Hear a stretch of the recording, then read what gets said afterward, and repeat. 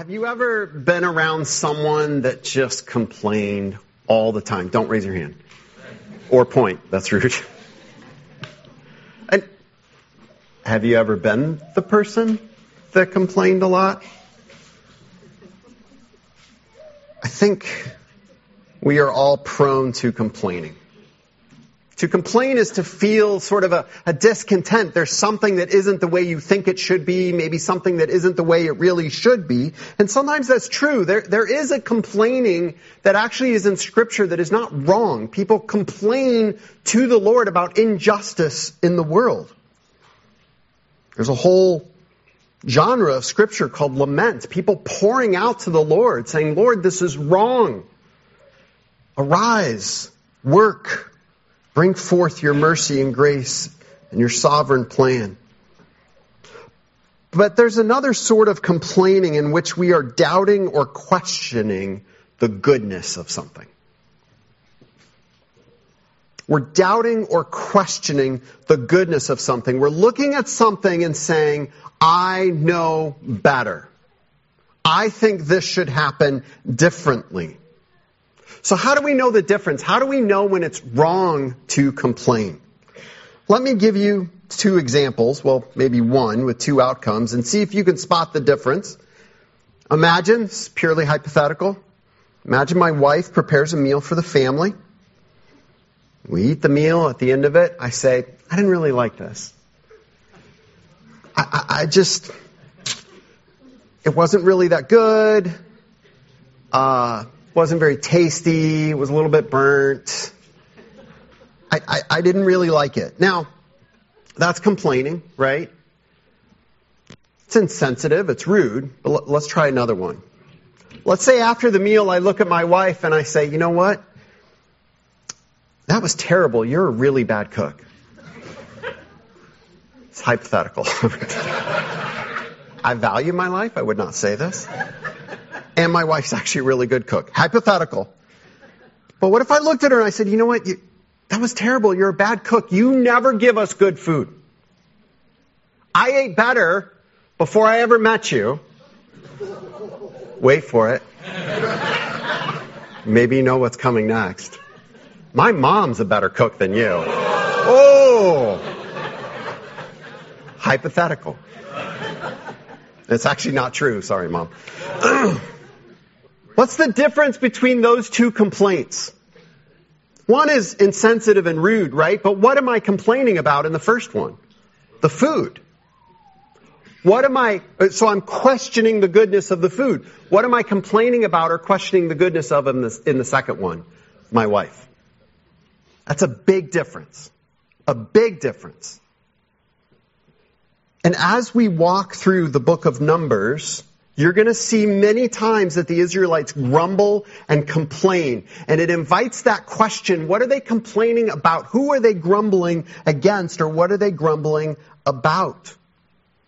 And I've called the series, Are We There Yet? Because it's a book about a journey from this time on Mount Sinai after God's rescued his people out of Egypt, and he brings them to Mount Sinai, establishes the relationship, gives them the law, and then we've covered the first 10 chapters of Numbers. Everything seems to be going great. They're all on board. They all want to be obedient. They set off so well, and immediately the grumbling and complaining starts.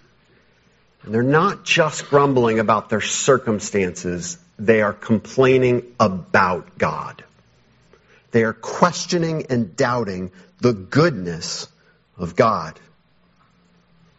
If you don't have your Bibles open up to Numbers chapter 11. At the end of Numbers chapter 10, we saw the people get up and move. And Numbers has all these details and we get kind of overwhelmed. But it goes camp by camp, leader by leader. This person got up and they moved with their family. Then this person followed. And it lists all of the tribes of Israel. And we go, why? Because they were doing exactly what God had told them to do. Exactly the way that God had told them to do it. And the subtext behind Numbers chapter 10 is, this is great. Everything's going to be great. They're obeying the Lord. The Lord is being good. What could possibly go wrong? And then if you look at chapter 11, verse 1, we read, now the people complained about their hardships in the hearing of the Lord. And when he heard them, his anger was aroused. Then fire from the Lord burned among them and consumed some of the outskirts of the camp. When the people cried out to Moses, he prayed to the Lord, and the fire died down. So that place was called Taberah, because fire from the Lord had burned among them. Do you hear the tone switch like that? It is a jarring transition between chapter 10 and chapter 11, and I believe that is on purpose. It is to get our attention. That so often when we think, I've got this, everything's going great, God's good, I'm going to follow him, what could possibly go wrong? That's when often we are at our most vulnerable. And we so quickly forget the goodness of the Lord. And these first 3 verses of chapter 11 form a pattern for the rest of the book of Numbers. The people complain, God hears and he is angry and he responds. And as we'll see, he responds in both judgment and grace. People cry out to Moses. Moses prays for, intercedes. He steps between God and the people and says, God, rescue them. He prays for them for deliverance. And God delivers his people. And then another interesting tidbit that happens over and over again is they name that place something. They name that place something to remind them of the awful situation that they got themselves into. Of course, then they move on from there and forget that it ever happened, and it all happens again and again and again. And I think if we're really honest with ourselves, maybe I'll just put this on me. I can identify with that. You think you got it, everything's fine, and it just seems like you get in this cycle. There are 3 main complaints or grumblings I want to go through in chapters 10 and 11. We're going to look at what the complaints are, kind of what's at their heart. Then we're going to go back and look at how God deals with each one. And then we'll look at how all of our complaints show us our desperate need for Jesus Christ. So we're going to start by looking at these complaints. And the first one is the people complaining. I want to go into verse 4 because, again, I think 11, 1 through 3 is really an overview, kind of lumping together a bunch of complaints that happen over the next couple chapters, but kind of focusing then in verse 4 on what's going on here. It says in verses 4 through 9, the rabble with them began to crave other food, and again the Israelites started wailing and said, if only we had meat to eat. We remember the fish we ate in Egypt at no cost. Also the cucumbers, melons, leeks, onions, and garlic. But now we have lost our appetite. We never see anything but this manna. The manna was like coriander seed and looked like resin. The people went around gathering it and then ground it in a hard mill or crushed it in a mortar. They cooked it in a pot or made it into loaves, and it tasted like something made with olive oil. When the dew settled on the camp at night, the manna also came down. Now, what's going on here? It says the rabble among them. Now that's interesting. This is actually the only place in all of Scripture this word occurs. And so it's a little difficult for us to know exactly what the word means, this rabble. Some scholars believe that he's talking about people that were non-Israelites. We know that there were some from Egypt, maybe some foreigners living in Egypt or Egyptians that left with the Israelites. And a lot of people think that's what it is. And that's possible, but I think the focus of the identity, what made them who they were, is not so much their ethnicity, but what they're doing. That's where the text is focusing on. These are people who are dissatisfied and are expressing that dissatisfaction. And that dissatisfaction is overflowing to other people. It's spreading like a disease. And what are they dissatisfied about? Well, they're questioning God's goodness. Specifically, God's goodness in the food that God is providing. Now, we have to go back a little bit. If we look back into the book of Exodus, what we see is that God had been graciously and miraculously providing this manna, this food for them to eat, every single day for about a year now. God has been providing for them. We also have records of God bringing quail from time to time to provide for them. So these are not starving people saying, God, we're starving, we just can't take it anymore. These are people who are fed, they have what they need, and they say, I want something different. And then they say, we had it better back in Egypt. Now think for a moment, who were these people back in Egypt? Slaves. If you remember, before they leave Egypt, they are building bricks, and then they are forced to make bricks without straw. They have to go and gather their own straw, still make the same quota, but take extra time out of their day. It's an impossible task. We are told in Egypt they are in an impossible situation, and they hated it, and they are crying out to the Lord in Egypt, and here they are, a year later or so, saying, I want to go back. We had it better back there. Now, they might not be wrong in terms of the food. They probably could grow some of these foods themselves. They probably had them in their backyards, in their gardens. They could go fishing. They're not wrong that they had some of these foods. What they are wrong in is that that situation was better, and that it would be better to be back there. And by complaining in this way, they are completely saying to the Lord Most High, you are wrong. You should not have brought us out of Egypt. On top of that, they are complaining about what God has given them. This manna, I love this word. If you know the Hebrew word manna here literally just means, what is it? That's all it means.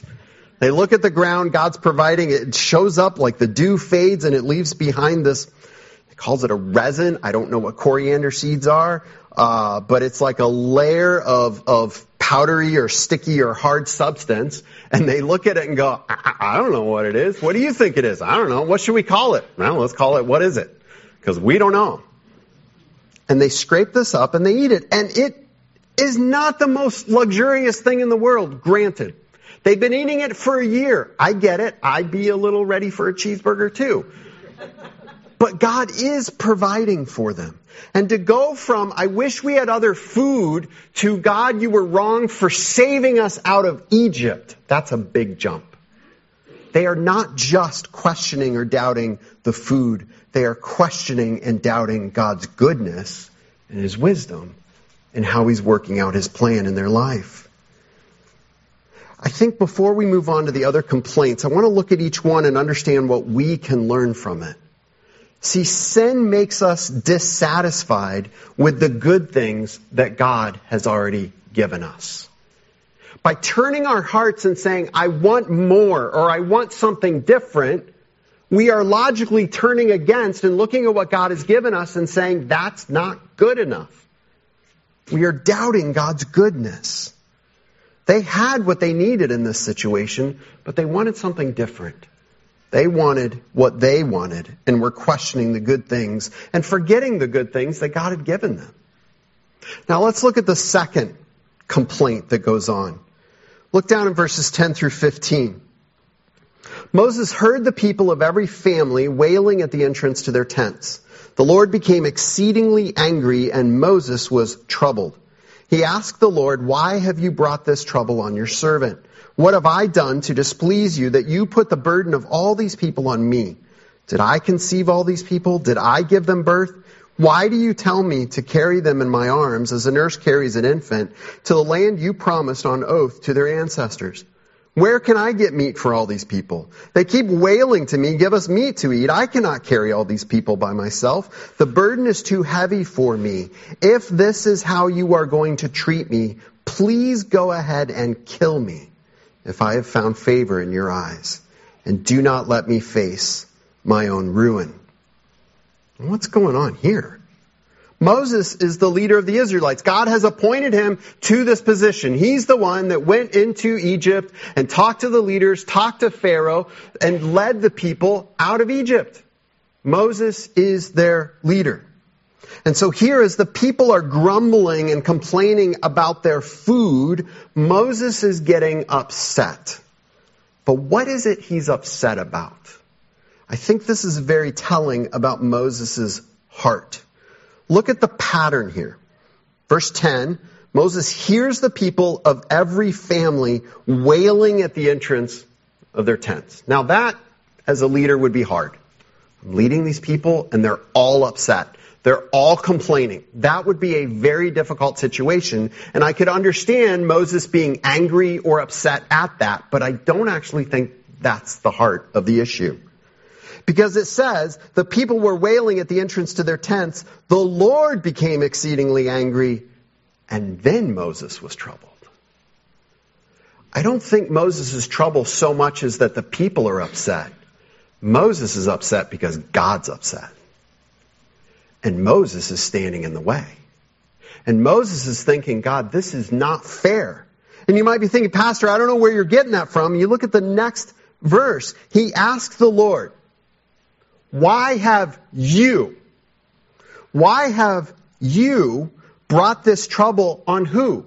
Your people? God, why have you done this to your people? This is really hard. That's not what Moses says. Why have you brought this trouble on your servant? Singular. Moses is looking at all these people complaining and God's anger, and Moses is saying, God, why are you doing this to me? Moses is making this all about himself. One of the things I love about Scripture is that other than Jesus Christ, we really don't have superheroes in Scripture. We have people like you and me. And Scripture is full of their flaws. And if you've ever studied any other texts or stories or fables from the ancient Near East from similar time frames, other cultures had what seemed to be very similar stories. And so sometimes people say, see, there's a lot of overlap. But here's the thing. When you read those stories, those people can do no wrong. Everything they do is amazing. Why? Where did the stories come from? Sometimes it was from them. We have accounts of battles where kings wrote down, and one king on one side of the battle said, we won! It was an absolute victory. And you read from the other culture, we won! It was an absolute victory. They always look good. This is one of the reasons I believe Scripture proves that it is the Word of God. Because we have the record of these people's failings. And this is a big one for Moses. We're going to see another one later on in the book. That's a really big one for Moses. But here we have Moses looking at this situation of other people complaining, and his complaint is, God, how could you do this to me? Remember how the people said things were better in Egypt. They complained by saying we'd rather go back. But look at what Moses says, what he wants to go back to. Verse 15, if this is how you're going to treat me, please go ahead and kill me. If I have found favor in your eyes. God, if you love me at all, you will take my life. That's what Moses is saying. It would be better if I was never born. I want to be careful here. It's easy as an outsider reading Scripture going, Moses, what an idiot. How could you be so stupid here? How could you do this? Like, come on, I would never do that in Moses' place. How can Moses, let's just not be like Moses. That's an easy way to read the Scripture. And then you get in one of those moments in your life, and those doubts and those questions kick in. And in those moments, I praise God that we have examples like Moses, that we say, I'm not alone in my error. It's still sin, still wrong, but I'm not alone, and God wasn't done with Moses. And there's grace and mercy for Moses' grumbling. But one of the things we can learn from Moses here is that when we complain and grumble, so often it's because our focus is in the wrong place. We turn the focus back on ourselves and we say, God, it's all about me. How could you do this to me? And in those moments, we need to ask ourselves, am I making this about me? Am I being trapped in my own sin and my own grumbling and complaining, and I'm making it all about me? We need to, in those moments, focus on God's goodness, and especially on God's past faithfulness. And I love that we're reading through the Psalms as a church because so many of the Psalms repeat the past faithfulness of God to remind God's people of how good He has been. So here we have the people, they're complaining about food. We have Moses, he's complaining about the hardship he's facing as a leader. Let's look at the third complaint. In chapter 12, we have the complaint of Miriam and Aaron. Just to remind you of who these people are, in case you've forgotten, maybe you have heard kind of the old Sunday school stories, but of Moses, when he was a baby, he was put in a basket and put into a river to save him from the evil Pharaoh and save his life. Who put him in that basket in the river? Miriam, his sister. Who followed that basket along the river until it got to Pharaoh's daughter and she pulls Moses out? And who volunteers to raise that baby, or at least to find another Jewish woman, unnamed person? Miriam. Miriam steps up and says, hey, I know somebody that might raise Moses. And she brings him home to mom, and mom raises her baby. Miriam. What a hero. Maybe you know Aaron. Remember the burning bush? God calls to Moses and says, hey, go back to Egypt. Tell my people I'm bringing you out. Let my people go. You remember that story? And do you remember what Moses says? I can't do it, God. I'm not a good speaker. I can't do it. Over and over again, God finally says, fine, I will give you someone to speak on your behalf. And who does he meet? Coming out toward him? Aaron, his brother. So we have Miriam, Moses' sister, and Aaron, Moses' brother, both who are very important people in Israel, through whom God has worked in amazing ways. Aaron is now the high priest. All the high priests from Israel come from Aaron's family. And in Exodus chapter 15, verse 20, we're told that Miriam is a prophet. God speaks through Miriam. These are two important people. But look at what they complain about in chapter 12, verses 1 and 2. Miriam and Aaron began to talk against Moses because of his Cushite wife, for he had married a Cushite. Has the Lord spoken only through Moses, they asked. Hasn't he also spoken through us?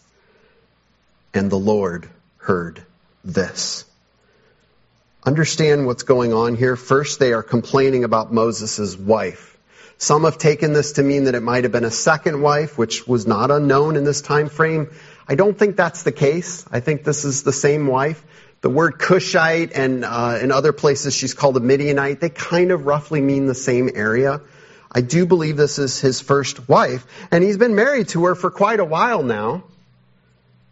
And God's okay with it. She came in and became what we would call today Jewish. She has come under the Old Testament covenant. She has followed the Lord Most High. She is converted, if you will. And God's okay with that. We see examples of that all through Scripture. Why are Miriam and Aaron complaining about Moses' wife? And here's why. It's a smokescreen for what's really in their hearts. That's what's going on here. The wife is not the real issue. And this is a good pattern that often the thing that we are complaining about is a smokescreen for the deeper issue of our heart. And we get to the deeper of the issue of their heart in verse 2. Has the Lord spoken only through Moses, they asked. Hasn't he also spoken through us? Moses would go into the tabernacle and meet with God, and God would tell him to write things down for his people. We have the record of what Moses wrote down in the first 5 books of the Old Testament, the Pentateuch. This is what God gave to Moses over a long period of time, meeting with him in the tabernacle. And then often Moses would come out and declare to the people, this is what God said. And here in this setting, Miriam and Aaron are going around to the people. Understand how they're complaining. They're not just going to Moses and saying, Moses, we don't like this. They're not going to the Lord and saying, God, we don't like this. They're going to other people and saying, can you believe that Moses? Man, our brother, he's gone crazy with power. He thinks he's the only one that can talk to God. He thinks he's the only one that can speak on God's behalf. And they are grumbling among the people and causing other people to complain. They're causing divisions among the people of God. God chose Moses to be their leader. That is abundant through Exodus and through Numbers. God chose Moses. Moses didn't even want this. God chose him. And Miriam and Aaron are not satisfied with this. What can we learn from the complaint of Miriam and Aaron? Again, we see here the selfishness of sin. Instead of focusing on God, His wisdom, and His goodness, and God's past faithfulness, Miriam and Aaron are focusing on what they want that they don't have. They want Moses' authority and position. And look at the danger here of this selfish complaining. It spreads. It's one of the dangers of grumbling and complaining. It spreads. It overflows. And here Miriam and Aaron are taking their focus off of God and putting it on themselves, and they're causing other people to do the same thing. 3 complaints here. All doubting and questioning the goodness of God. All saying they know better and God's done it wrong. Friends, so often we need a healthy dose of humility and a reminder that God is God and we are not. And I find the last couple chapters of the book of Job so helpful in this. Job chapter 38 verses 1 through 5 says, "Then the Lord spoke to Job out of the storm." If you know the book of Job, Job questions God's goodness over and over again. Job's friends, trying to be helpful, say, "Oh no, Job, God is good, but you're messed up." That's their encouragement to Job. It's a summary. Job keeps saying, "I haven't done anything wrong. God must be wrong." And then we get to the end of the book of Job, and the Lord shows up. He said, "Who is this that obscures my plans with words without knowledge? Brace yourself like a man. I will question you, and you shall answer me. Where were you when I laid the earth's foundation? Tell me if you understand. Who marked off its dimensions? Surely you know. Who stretched out a measuring line across it?" This goes on for 4 long chapters. Job wants God to explain himself, and God comes and says, "Job, you don't know what you're talking about. I know things you can't even fathom. You don't understand." Job's perspective is completely out of whack. And then at the end, Job gets it. Job 42 verses 1 through 3, "Then Job replied to the Lord, I know that you can do all things. No purpose of yours can be thwarted. You asked, who is this that obscures my plans without knowledge? Surely I spoke of things I did not understand, things too wonderful for me to know." Instead, we need to turn our eyes away from the thing that we're judging and saying we know better to the Lord's goodness. Psalm 9 verses 1 and 2 says, "I will give thanks to you, Lord, with all my heart. I will tell of all your wonderful deeds. I will be glad and rejoice in you. I will sing the praises of your name, O Most High." Dissatisfaction, grumbling, and complaining are easy. Satisfaction, joy, and peace in the Lord is hard work. It is a battle to turn our focus there. Here the Israelites have just started their journey. God has been so gracious and so faithful, and right away they clear all of that away and they say, "God, you're not good enough. You're not doing what we want right now." How quickly they and we forget and doubt the goodness of God. But let's look at how God responds to these things. He responds in grace and, yes, also correction. And that correction is difficult. The first one that we're actually focused on is Moses. Even though it's the people complaining, Moses has complained about his leadership. He's complaining that God made him the leader, and now things aren't going well, and Moses wants to check out and say, "I'm done." So what does God do? Well, first he addresses 2 key issues with Moses. One is that God in His grace brings others along to help Moses. I won't look at it, but there are 70 people in the nation of Israel now that are appointed elders or leaders to help Moses out. In chapter 11:17, it says they will share the burden of the people with you so that you will not have to carry it alone. That's grace. Moses is wrong in his complaint, but God shows grace to him by saying, "Okay, Moses, I'm not taking you out of the situation, but I will give you people to help. Scripture records that God pours out His Spirit, His guiding and gifting presence on these people, and they prophesy. And there's no record of them doing this again. But here they are giving a visible demonstration so that the whole nation can say, yep, those are the people God has chosen. This principle of shared leadership, others coming alongside leaders to help them out, is so crucial throughout Scripture. We are not meant to follow the Lord on their own, or on our own rather. It's why as a church we have elders. We have shared leadership among a group of leaders to uphold the burdens of one another. And I was struggling with where to put this, but I'm putting it here. Some compare the senior pastor's role with that of Moses, called kind of a Moses style of leadership. And there's this idea that like as the senior pastor now, I now speak on behalf of God and I have the authority of Moses. And then the corollary of that is then the elders are just there to help me. But Moses was still responsible or authoritative over these people. Now here's the thing. That's a wrong application. I just want to be very clear. That is not how we do leadership here. It's not how I see my role. I am equal in authority with the elders. I am in no way in authority over the elders. There is one whose authority gets pointed to by Moses. There is one who fulfills in a better way the authority and leadership of Moses. And it's not a senior pastor, it's Jesus Christ. And we'll look at that in a moment. But I just want to make it clear, this level of leadership does not point to me today as a senior pastor or anyone else. It points to Christ. But here, as Moses is hurting and he complains to the Lord, God not only corrects Moses, but He also meets the people's needs. He gives them food. But He does correct Moses. In chapter 11:23, God says, "Is the Lord's arm too short?" Saying, Moses, man, you think I can't do this? You think I can't care for these people and feed them? Watch what I can do, Moses. He says, now you will see whether or not what I say will come true for you. And so He helps Moses. He steps in, He corrects Moses, but He's also going to show grace and mercy and help him. Look at the people. Remember their complaint? They didn't like the food that God had given them. Wasn't enough. Wasn't enough of a difference. It was always the same thing. And look at God's response. Look at verses 18 through 20 of chapter 11. He says, tell the people, he's telling Moses this, so Moses is going to tell the people, consecrate yourselves in preparation for tomorrow, when you will eat meat.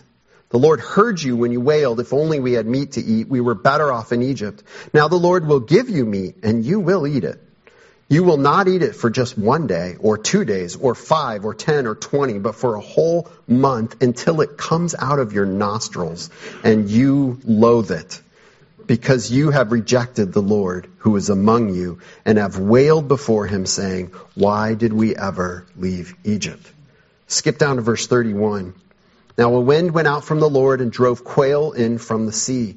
It scattered them up to 2 cubits deep all around the camp, as far as a day's walk in any direction. All that day and night and all the next day, the people went out and gathered quail. No one gathered less than 10 homers.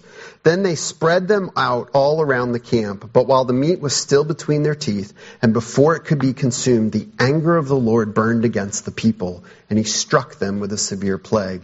Therefore, the place was named Kibroth Hattava, because there they buried the people who had craved other food. They want God to give them food. And so God gives them food. But that food itself becomes a judgment upon them. It's hard because of the cultural differences and the measurements here, but there were quail piled up. I don't think this was like the whole area, but at least piled, I imagine like drifts. We have snow drifts, they had quail drifts. There were like piles of quail up to 3 feet. A day's walk in any direction. And it says that they gathered them up, and no person gathered less than 10 homers. Now, I did a little bit of research. That's about 60 bushels. If you've gone apple picking, right? A bushel basket is about yay big. About yay deep. I don't know how many quail fit in there, but it's a decent bit, right? 60 of these basketfuls each person could pick up. This is an immense and impossible and amazing amount of quail. They doubted that God could do it, and God's like, I'll show you. Rolls up his sleeves and gets to work.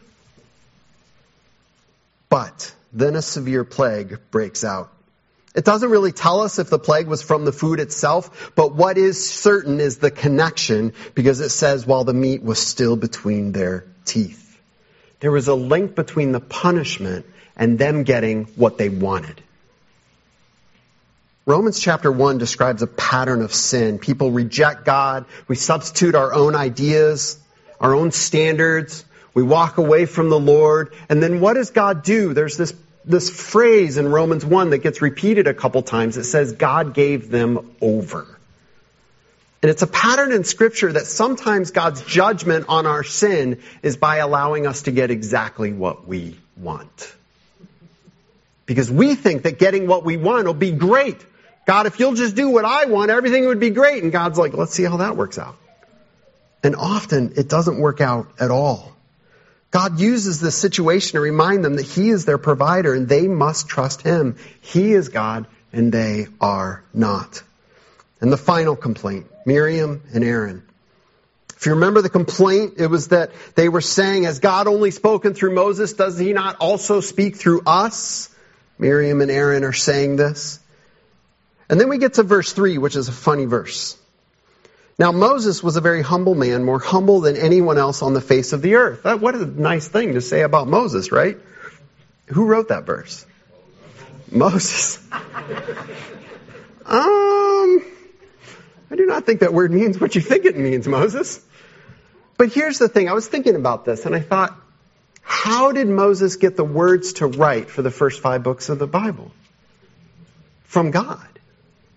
He went into the tabernacle and the Lord spoke to him. He's going to say later, face to face. And he gets the word. So I almost imagine Moses like, I'm going to write this down. I remember this. It was terrible. And he's writing it down. And then God's like, now write this down. Moses was a very humble man, more humble than anyone else on the face of this earth. And I imagine Moses just going, I can't write that. And God's going, no, Moses, this is important. You write that down. I think this is part of God's grace to Moses. Moses, you were right in this situation. He was wrong in the other situation, but he's right here. Moses is a humble man. The other thing that's interesting is this word for humility. It's not the normal word for humility. It's not just meekness or like putting others before yourself. It actually specifically has to do with his relationship with God. It means someone who is completely dependent on God. He's humble in his relationship with the Lord. That's what it's talking about here. And it's interesting what happens is that Miriam and Aaron are stirring up trouble, and who hears it and does something about it? It's not Moses. It's God. It's kind of like that phrase, my mom used to say this, just wait till your dad gets home. Oh man, Dad showed up here, and the Lord heard this.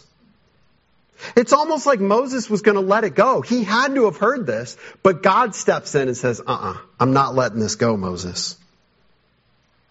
God defends Moses. And he tells Moses to bring Miriam and Aaron before the tent of meeting. This is the tabernacle. And then in verse 5 it says, then the Lord came down. The visible presence of the Lord descended in that space.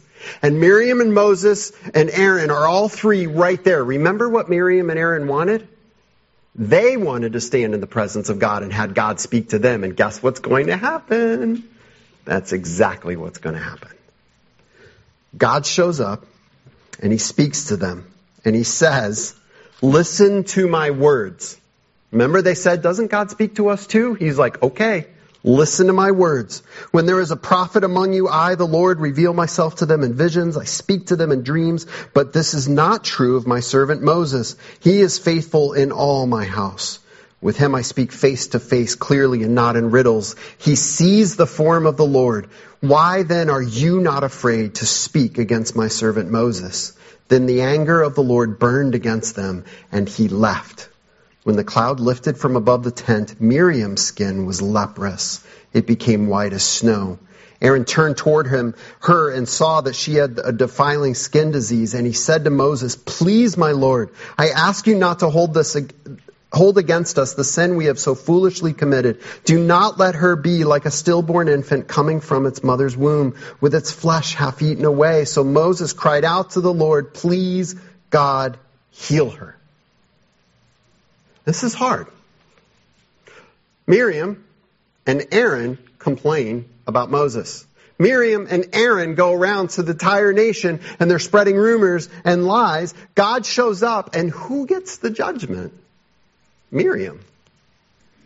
Now that's what it looks like.